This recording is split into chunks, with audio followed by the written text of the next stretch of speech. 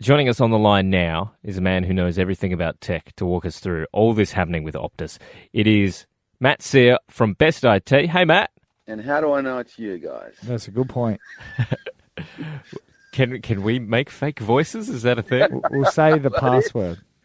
Yeah, well, I think it is. It says no caller ID on my phone. I can't trust who's calling. It's ICE, internal combustion engine. In case of emergency, internal combustion engine. Yes, good to see. Good to speak to you, boys. How are you? We're good. How was your trip around the world? Oh, I can't talk about it, mate. There's too many problems in the world at the moment with cybersecurity. So That's true. Oh, that's true. Yep, Okay, gotcha. very good point. Gotcha. Now, first up, how would someone have gotten into Optus to get that data? Oh, that's the $1 million question, isn't it? Like, Literally.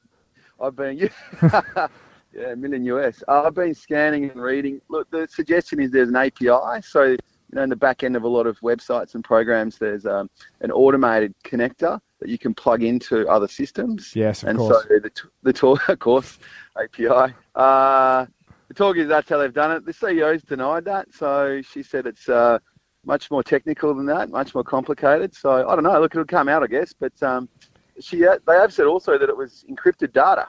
So if it's encrypted, that means it's got it's password protected with a password that's like 256 characters long.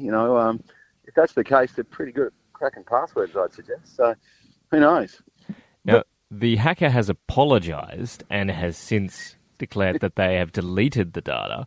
Do we believe that? I think we assume that that's a 15-year-old kid sitting in someone's basement, someone going, "Oh no, I'm in trouble, back out." I don't know. Honestly, how do you know?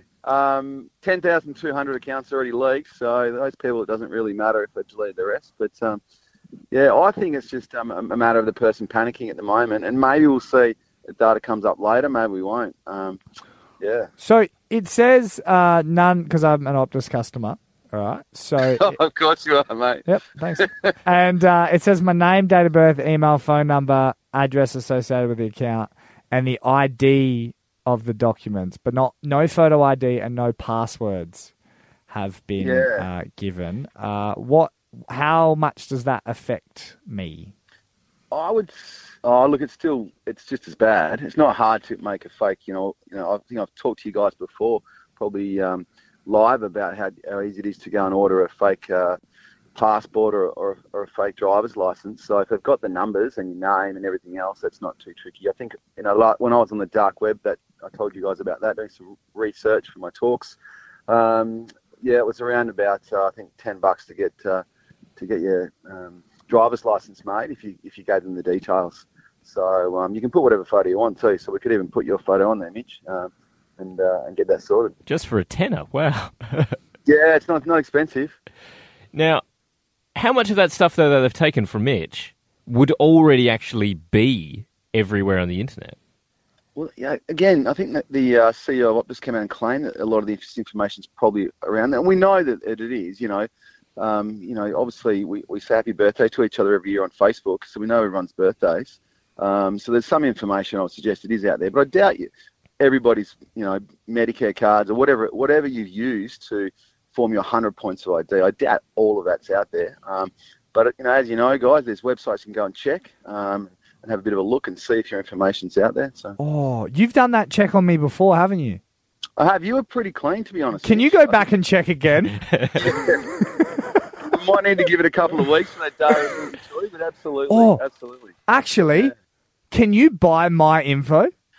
Oh, well, they were selling individual or I think lumps of 10,000 for about 150. Did you guys see that? That they posted? Oh, wow. But I think that's been withdrawn again now too. Okay. So just as an average punter, you could have gone and bought a big chunk of the Optus data yourself if you wanted. Jeez. Okay, so out of 10, how much should everyone, if their Optus information has been out there, out of 10, how much should they be worried, and what should they do?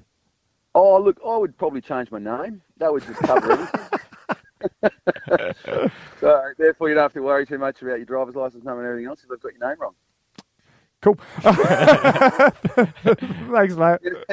In all seriousness, I would definitely be asking to change my driver's license number. Your passport number's not too difficult to change if you've used that.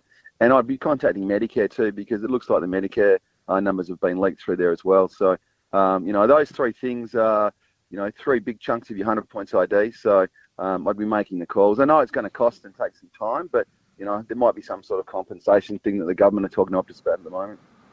Matt from Best IT, if your company wants to remain safe and up to date, talk to Matt at Best IT. Thanks, mate. Thanks, boys. Great to speak to you. Hey, stay safe.